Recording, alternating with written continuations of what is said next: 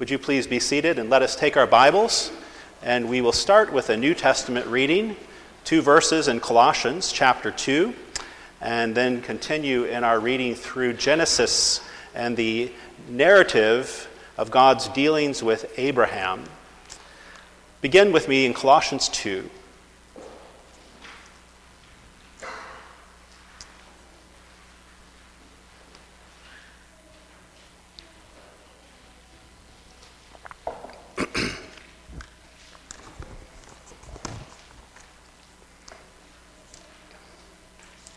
Let us pray for God's help. Our most gracious God and Father, we are in great need in this hour for your help, for your grace, for your abundant power, so that we who are so weak and earthbound would have ears to hear, that we would have a will that would be glad to do and be students of the eternal things of Jesus Christ. Oh Lord, we need your help to be instructed, to be persuaded, to be subdued again to the glories of his kingdom. Father, you know how weak we are in so many ways, and how weak is our flesh in so many ways. It's so weak it feels like power. The flesh is so weighty. Oh Lord, we call out upon you. We pray that you would attend to us, that you would give to us even better than we have prepared for, even if we have prepared nothing.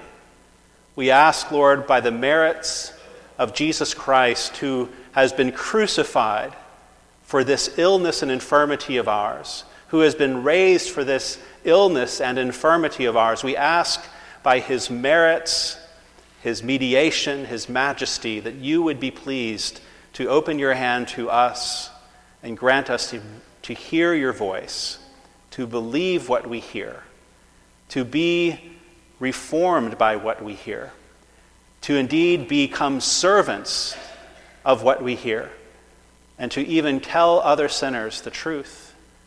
Oh Lord, help us.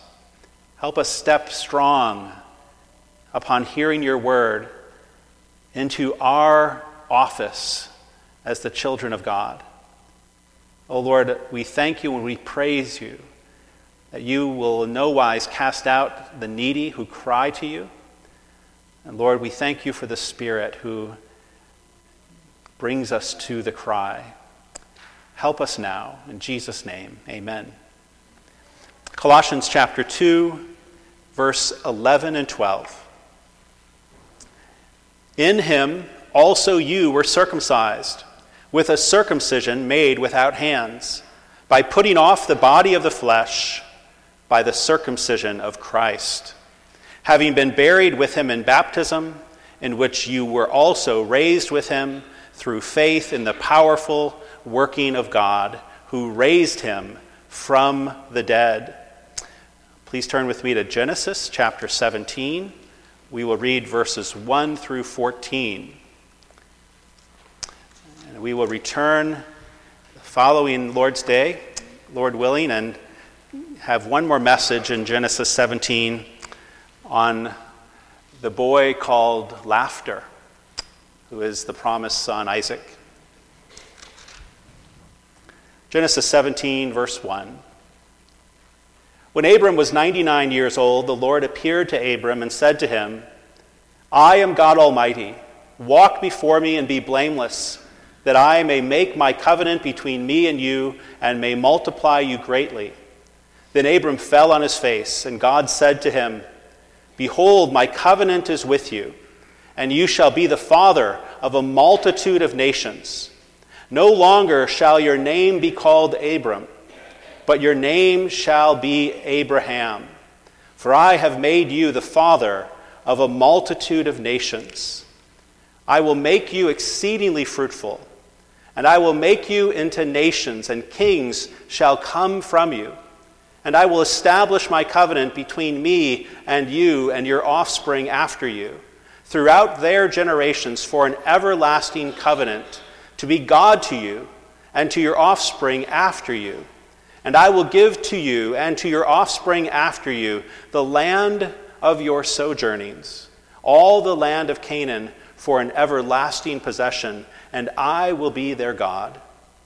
And God said to Abraham, as for you, you shall keep my covenant, you and your offspring after you, throughout their generations.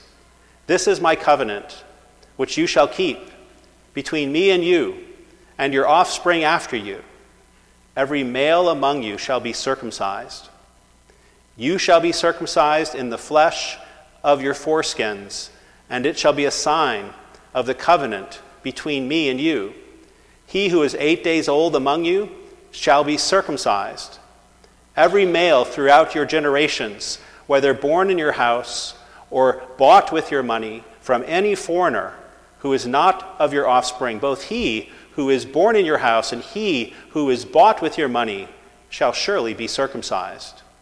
So shall my covenant be in your flesh, an everlasting covenant.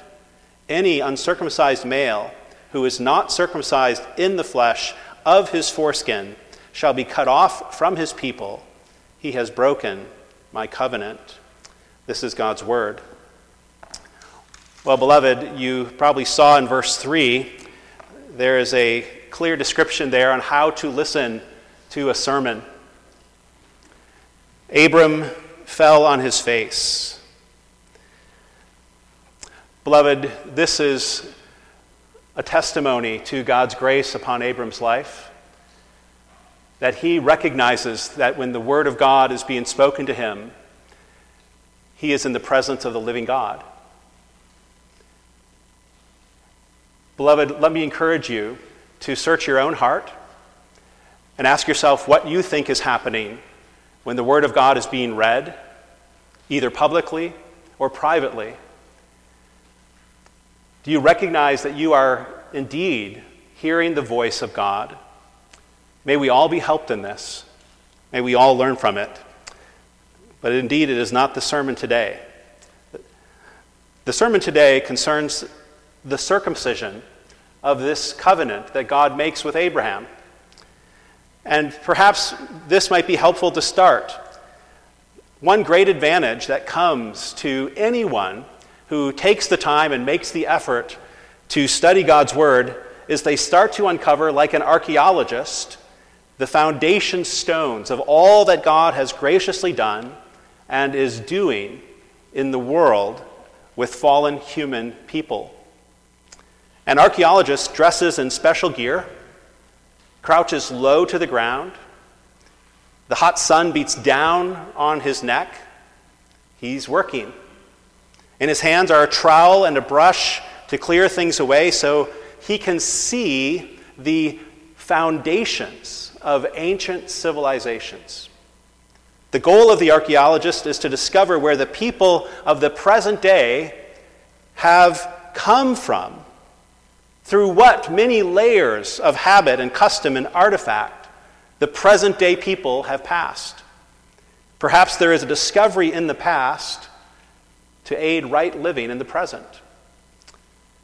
Well, the student of God's word does very similar work in their Bible. With steady, hard labor, we are meant to discover in the scriptures not so much the ways of men with earth, but the ways of God with men.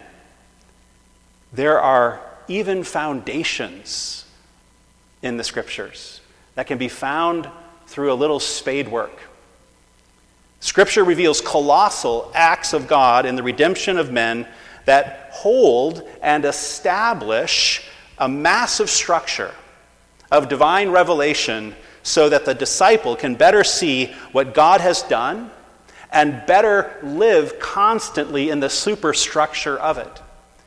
The Lord God himself has written out for us the plausibility structure of our faith, for it is the truth of God, and we are meant to inhabit it. Today in Genesis 17, we actually are coming to one of these colossal foundations. The Lord again appears to Abram, but this time he appears in order to create a concrete manifestation of the covenant of grace. In Genesis 17, God is bringing forward that original promise of grace which he had first proclaimed in Genesis 3:15 to Adam and Eve. Do you remember that? God said to Adam and Eve that an offspring shall be born of a woman, and he, the offspring, shall crush the serpent, the enemy of God's people, Genesis 3:15. Well, in Genesis 17 now, God brings that promise forward and gives it a tangible, physical expression among his people. And that physical mark, circumcision, will uniquely identify his people as a sign to them, as a people with a sign upon them, until the full physical appearance of the promised offspring comes to earth in the life and death of Jesus Christ. This sign shall stand until the thing signified comes. And so it did. Circumcision is no longer a mandate of the covenant of grace. Why? Because that which it signified has appeared. So the physical sign of circumcision becomes a colossal foundation stone of revelation in the history of all of God's dealings with man. It reveals what God must do for man and do to man in order that man can experience a full redemption in God. And the sign reveals God's promise to do it all. Abram and Sarai, a husband and his wife, are the first to get to see this revelation. A man and a woman get to look upon this revelation, this physical sign in the male reproductive organ. They get to look at the sign and see by it the thing signified, a promised son of blood, whose bloody death removes the penalty of sin and the power of sin from their lives, making them fit to dwell with God forever. This is the most basic meaning of circumcision in the Scriptures. Now, a great way to see this, that this is the most basic meaning, is with Moses in Exodus 4, which takes place about 400 plus years after Abram. God tells Moses, go to Egypt, tell Pharaoh to release from slavery Israel, my firstborn son. That's what the Lord says to Moses. Exodus 4:22. The whole circumcised nation by that time belongs to Yahweh, the Lord. They are his heirs. They are his son. But what happens? In the very next verses, as Moses is on his way to Egypt with his wife Zipporah and their son, the Lord suddenly comes to put Moses to death. Why? Because Moses had not circumcised his own son. How could Moses be God's messenger demanding that Pharaoh release God's national son when Moses had not given God his own son under the sign of the covenant? Well, Zipporah quickly realizes what is happening, so she takes a flint and circumcises her son's foreskin and applies the blood of it to Moses' feet. And Moses is spared. The Lord doesn't put him to death. Though he deserves to die, Moses lives through the circumcision blood of his son. And it is a forecast, isn't it?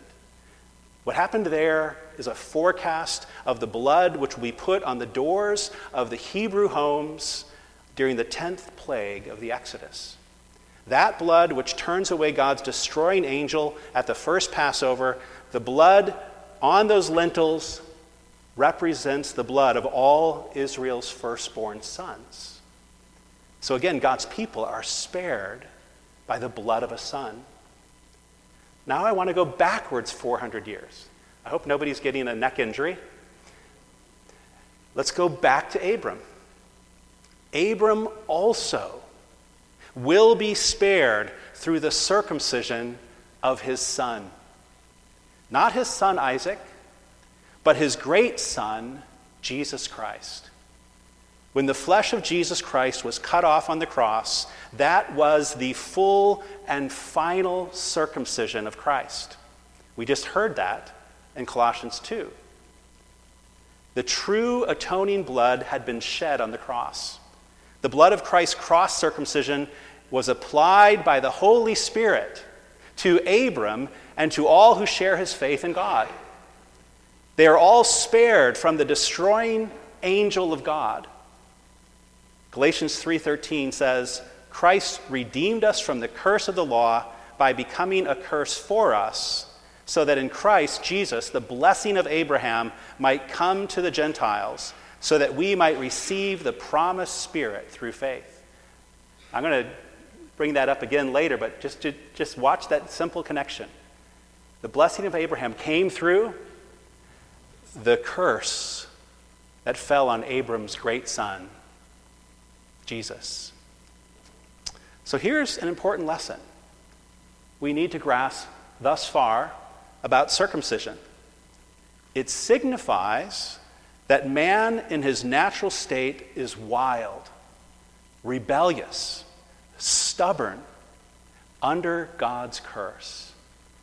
That is one thing the Lord is teaching his church by appointing this particular sign in the days of Abram. And this is why it says in Jeremiah 6:10, behold, their ears are uncircumcised. They cannot listen. Behold, the word of the Lord is to them an object of scorn. They take no pleasure in it. A man with uncircumcised ears, drawing on this very particular sign from Genesis 17, hundreds of years later, Jeremiah says a man with uncircumcised ears is wild and stubborn and rebellious towards the word of God. He scorns the word. He cannot listen. It says in Acts 7:51, this is Stephen's great sermon, you stiff-necked people, uncircumcised in heart and ears, you always resist the Holy Spirit, as your fathers did, so do you. Now Stephen is talking to actually national Israel, isn't he? He's talking to people who are circumcised in the male reproductive organ, circumcised in their flesh, but not in their heart and not in their ears, because the circumcision on the male member was only a sign to a much more needed circumcision that only a faith union with the circumcised Christ could give. So the great lesson that we take so far is that circumcision reminds us that in man's natural state, he is rebellious, unruly, wild, stubborn, opposed to God, even in his sophisticated indifference. Now you might say, do we really need circumcision to teach us that we are spiritually dead? Weren't men and women spiritually dead before Abram came along? Well, yes, they were. But there's a vast difference in saying all men are dead in trespasses and sins, and God is going to, through the shedding of a great son's blood, bring me all the way down and through judicial death by what my sins deserve. Now that might have been confusing, so I'm going to clarify it. Of course everyone was dead before Abram, ever since the fall. But what the Lord is doing with the sign of circumcision is he is putting on the body of his ancient church male heads a testimony to all of their posterity, their children, that we are a people who should know that we are under a judicial death and that we deserve to be cut off from God. But he is giving us a small little cut to signify that he will cut off one of our great sons so that we are not cut off. That's vastly different than even stating the truth about all men being dead. Now I'm saying, I must die. And I must die in Christ. Circumcision is a sign of being dead, but it is also a sign of passing through death. So Paul says in Colossians 2:11, what all Christian believers should be able to say to themselves: I have been circumcised with a circumcision made without hands, a putting off the body of the flesh, that natural man in his stubborn way. That has been put off from me by the circumcision of Christ, the cross circumcision of the Savior. Now, I want to go back to the original circumcision of Abram again, because there's another important lesson I want to build up to. The act of circumcision, if you haven't figured it out yet, is the taking of a knife to cut off the foreskin of the male reproductive organ. God required this of Abram and all his male offspring and all his male servants. He required it of them up until the time of Christ, when the final circumcision happened at the cross. Now, by this act of circumcision with Abram, God declared the need for the human race to be cut off in order to live. In order for human life to be fruitful and to multiply under the lasting favor of God, the human race needs to be brought through a judicial death if it will enter life. And the only life that we want to speak of is the divine life, life with God that is everlasting. Only Jesus Christ, the Son of God and Son of Man, can be a substitute for us in this judicial death. Having no sin of his own, he alone is able to put to death all our sins and to be put to death himself under our sins. So by commanding that a natural part of man be cut off in circumcision, God was promising to provide to man the very death through which man would enter life, a real and lasting life with God. But you cannot enter it unless you are brought into death. You must be circumcised, but not just in the body. You must be circumcised without hands by the cross circumcision of Christ. Now, what does the Scripture call this life? That life which follows the passing through the full divine settlement of judicial death, which is signified on the male reproductive organ that was circumcised. What does Scripture call that life? It calls it the new creation. Paul says in Galatians 6:15, "For neither circumcision counts for anything, nor uncircumcision, but a new creation." Now, Paul is making several points there in that one sentence. But there is one thing that is quite clear in what he has just said, that circumcision was a covenantal sign of a new creation. Circumcision was a mark in Abram's body that in a faith union with Christ, he, Abram, would pass through death and enter life in a new creation. Abram was already united to Christ by faith. We know this, right? Because in Genesis 15, we are told that Abram believed God and it was credited to him as righteousness.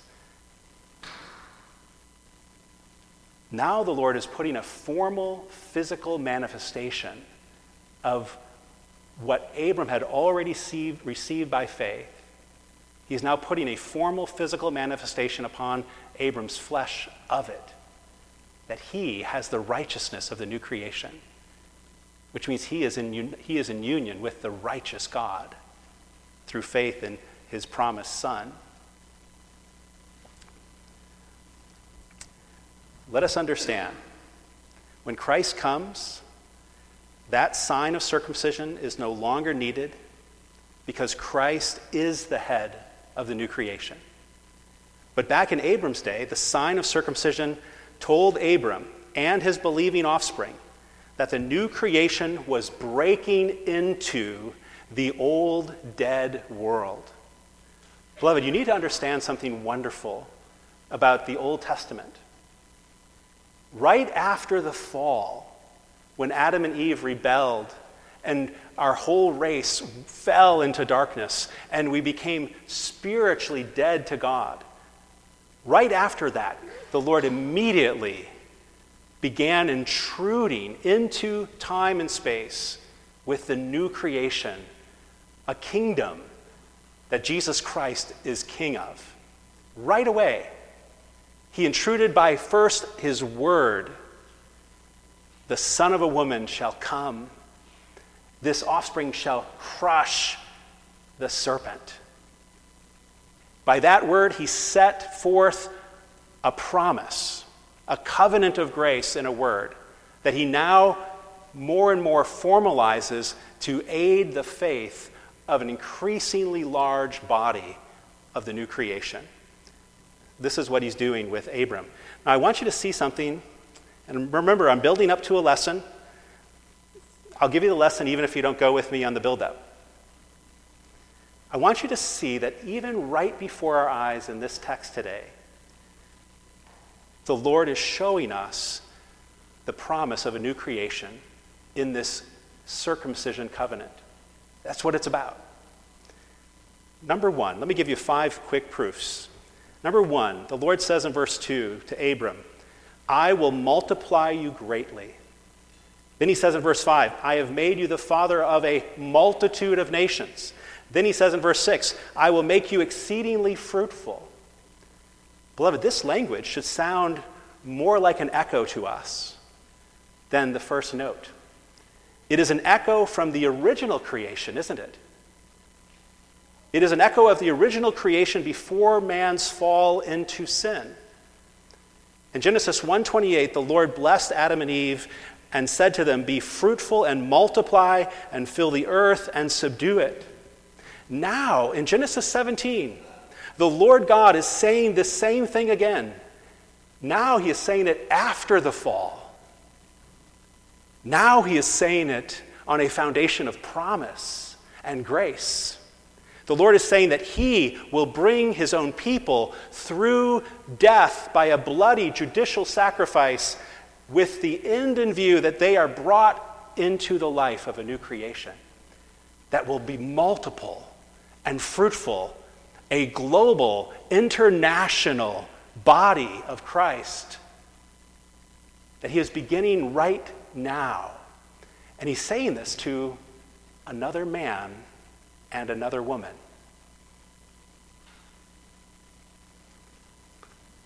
Number 2, the Lord says in verse 5, no longer shall your name be called Abram, but your name shall be Abraham.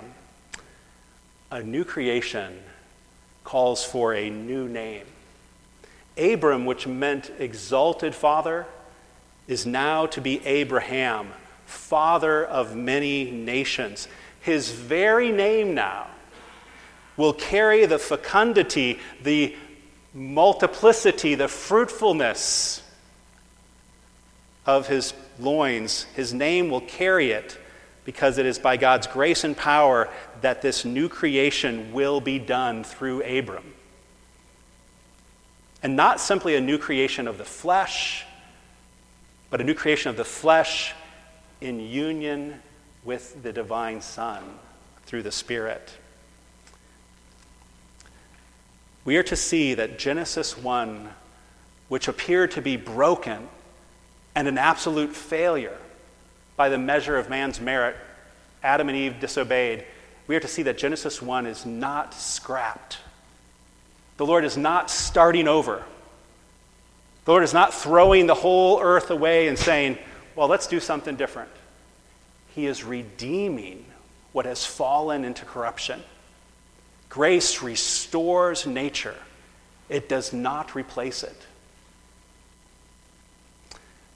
Item 3, proofs that we are seeing in the circumcision covenant the promise of a new creation by grace. In verse 7, the Lord calls it an everlasting covenant. Verse 8, again, an everlasting possession. And it's not the last time he uses the word everlasting here. Who alone possesses the characteristic, the feature, the aspect, the quality of everlastingness? Not fallen mortals. God alone is everlasting to everlasting. And here he is giving to his son, Abram, an everlasting inheritance, an everlasting promise that will never fail. This new creation is the lasting creation that is rooted and sourced in God, who is everlasting. Through faith union with the life of the everlasting man, this new creation shall never fail. Why? Because all recipients of it will have been taken down through the necessary judicial death that sin deserved and brought out on the other side and given life by the only one who can do it, the God-man. For he has no sins of his own, which makes him alone the fitting substitute for those heavy laden with many sins. Number 4. In verse 12, the Lord, giving the instructions of the application of the covenant sign, says, "He who is 8 days old among you shall be circumcised." Circumcision was to be administered on the 8th day, and so it was. This is one of the numbers that appears over and over and over and over again in the reading of your Bible. Very helpfully, though, if you chase down this number 8, you quickly discover in Leviticus 22:27 that animals were not ready for sacrifice in the temple, in the tabernacle, until they were 8 days old. On what day was Jesus Christ raised bodily, entering upon the new creation as the first man who ever carried human flesh into the everlasting age? What day was it? Beloved, it was the 8th day by Jewish count. The 7th day was Saturday, Sunday was the 8th day, and even John in chapter 20, verse 26, when he says that Jesus appeared to them the next Sunday after the first appearance on Resurrection Sunday, here's how John describes it: 8 days later. So even the day that circumcision is supposed to be put on the flesh of all the men of Israel, even that day is selected because the Lord knows that he is going to build out around the 8th day another undersign, a lower sign, saying, this is a sign to you of the future resurrection and the beginning of the new creation in my Son, Jesus Christ. Number 5. Why is circumcision appointed as a sign in Genesis 17? Why not in Genesis 12, right after the Lord calls Abram out of Ur? Why not in Genesis 15, right after the Lord credits righteousness to Abram for his faith? Why here? Because, beloved, here is where the Lord immediately in the passage after this one promises not a son of the flesh, but a son of the Spirit. Abram had tried to bring forth a son on his own, trying to do God's will man's way. The Lord says, no, your son shall be Isaac. And so right after this opening passage, the Lord comes to Abram and Sarah, says, this time next year, you're going to have a son. The Lord saves the arrival of the promised son until the male organ of Abram is pruned and made fruitful by bearing the sign of judicial death, the sign of a new creation through Christ. It's wonderful if you look up in Leviticus 19, verse 20 through 25. It says that you shall not eat of a plant. This is a a legislation for Israel in the land of Canaan. You shall not eat of a fruit-bearing plant until it is circumcised. It is not fruitful to eat of. Abram has been made a fruitful tree to bear forth the son of promise. And the cause of his fruitfulness is the sign of the covenant, because the sign of the covenant, circumcision, testifies that Abram is now properly set apart for the new creation, because the sign of judicial death and life is upon his member. I could go on with a few more signs of the new creation in Genesis 17, but I decided deliberately today to not wear you out. If I already have, may God help us all. We do need help. What is then the great lesson that I've been building to? I hope you remembered I promised I would give it even if you didn't go with me all the way. Here it comes. The great lesson that we then are to take from all of this language of the new creation surrounding the appointment of circumcision is this: God's kingdom is a kingdom that brings life from death. That is the lesson. Circumcision is half a sign of death and half a sign of life. The womb of Sarai is dead. Abram is described by Paul in Romans 4 as hearing about the promised son Isaac coming within a year and saying, "My body's as good as dead. Death, death, death, death." Death is everywhere. And then the Lord steps forward and appears to Abram and says, "Oh, and here's a sign of death." Beloved, this is the way of the King. He brings life out of death. For all flesh must die if it is to enter into life.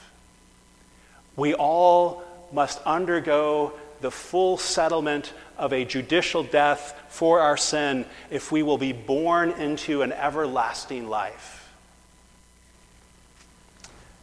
William Perkins, a 17th century theologian pastor, summed up all of this teaching in the scriptures with these words, a shorter version of what's in your bulletin insert.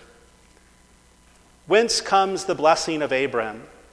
Answer, from the cursed death of Christ. In the creation, God made something not of something, but of nothing. He called light out of darkness, not light. He kills and then makes alive. He sends men to heaven by the gates of hell. In the work of our redemption, he gives life not by life, but by death, and the blessing by the curse. This shows the wisdom and power of God, and it teaches us in the work of our conversion and salvation not to go by sense and feeling, because God can and does work one contrary in and by the other. Beloved, what you are learning from Genesis 17, 1 through 14, is that when you come upon a son or a daughter who by every reason is dead in sin, when you come upon a church, a city, a people, a nation, an island, a tribal people, when you come upon anything that is dead, you who know the King, who appoints a sign of death that is a doorway to everlasting life, you who know this King know that looking upon death should not crush you, discourage you, vacate your hope. Death is necessary.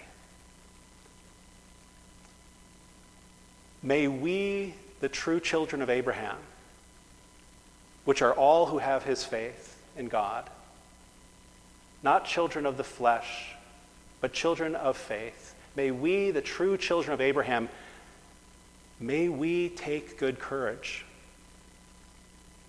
Death is all around us. Let us not believe the devil. And as Perkins says, let us not go by sense and feeling. Let us not try to tell ourselves they're not dead, they can't be dead. They need to be dead. They must be dead. There is no life unless they pass through death. Since we're talking about a text with parents and children, I'm pressing this point. Beloved, sometimes one of the best things you can do for an unbelieving friend, relative, even son or daughter, is help them confirm that they are not alive to God. As John Miller wisely said, you cannot become a Christian until you are persuaded you're not one. Now that, of course, isn't covering every case. Many covenant children become believing Christians before they can sing a few Sesame Street songs. But let us not go by sense and feeling and try to tell ourselves they're alive. If they are dead, let us pray for the dead. Because in the kingdom of Jesus Christ, the dead can be made alive. And it's a testimony to us in all of God's dealings with Abram, in the barren womb, in the old body that's as good as dead. Men do not bring themselves into life.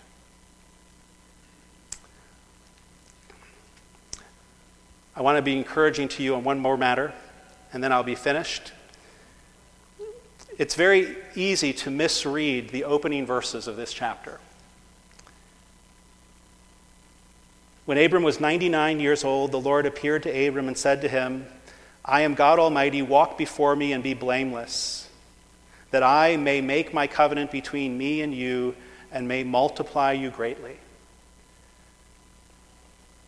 It's very easy to misread those two verses in this way. Look, Abram has to have an obedience and a holiness in order to earn the promise of the new creation. Abram has to have obedience and holiness in order to be put outside the reach of death. That would be a misreading for two reasons. Remember, beloved, number one, Abram has already come to faith. He already has a faith union with his own greater son, the offspring that has been promised to him, who will be a blessing to all the nations. He is already righteous before God. The obedience being called for from him in chapter 17 isn't an earning obedience. And that brings me to the second point.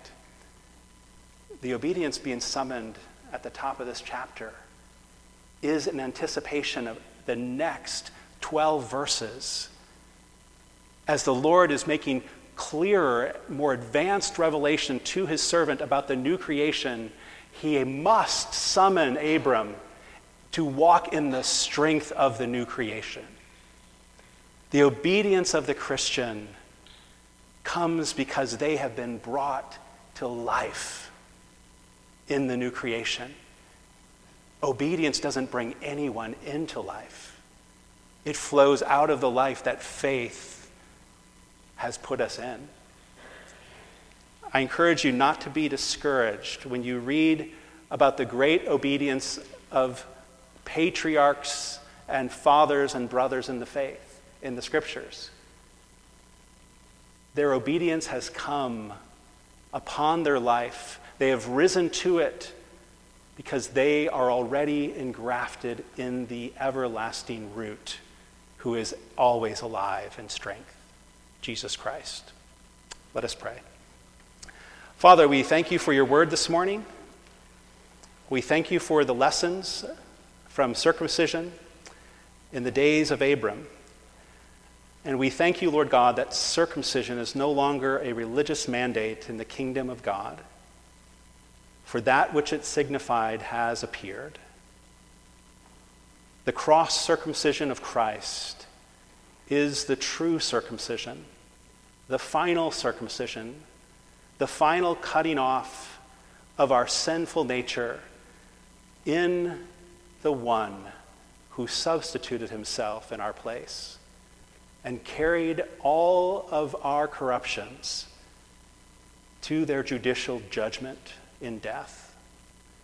Lord, we thank you that with his resurrection we have too passed into the new creation through your Spirit, through a Spirit-wrought union with your Son, and we now can walk before you in blameless ways and walk before you in strong hope that even the dead in our own homes, in our own church, in our own city, even the dead can be called to life, for they can be too united to the one who has died. Oh, Father, we pray that you would fasten these things upon us. Help each and all of us take responsibility for them. And if there are any here today who are dead yet in their trespasses and sins, testify to them, O Lord, we pray, that they are dead. Give them the grace even now to not push away the truth of the matter, that their deadness hangs before them like a sign every day, for they scorn the word of God. They cannot listen to it. They are not interested in it. They do not love the Savior. They do not rest upon his cross circumcision. They do not have any life toward it. Oh Lord, let them know it today. And at the same time we ask, Lord, let them know that the dead can be raised today, that a circumcision made without hands can be given them today. They call out upon the Savior. They recognize that he is speaking to them now and telling them the truth now. Grant them a heart to call on him now, for today is the day of salvation. O Lord, convert the unconverted among us. In Jesus' name we pray. Amen.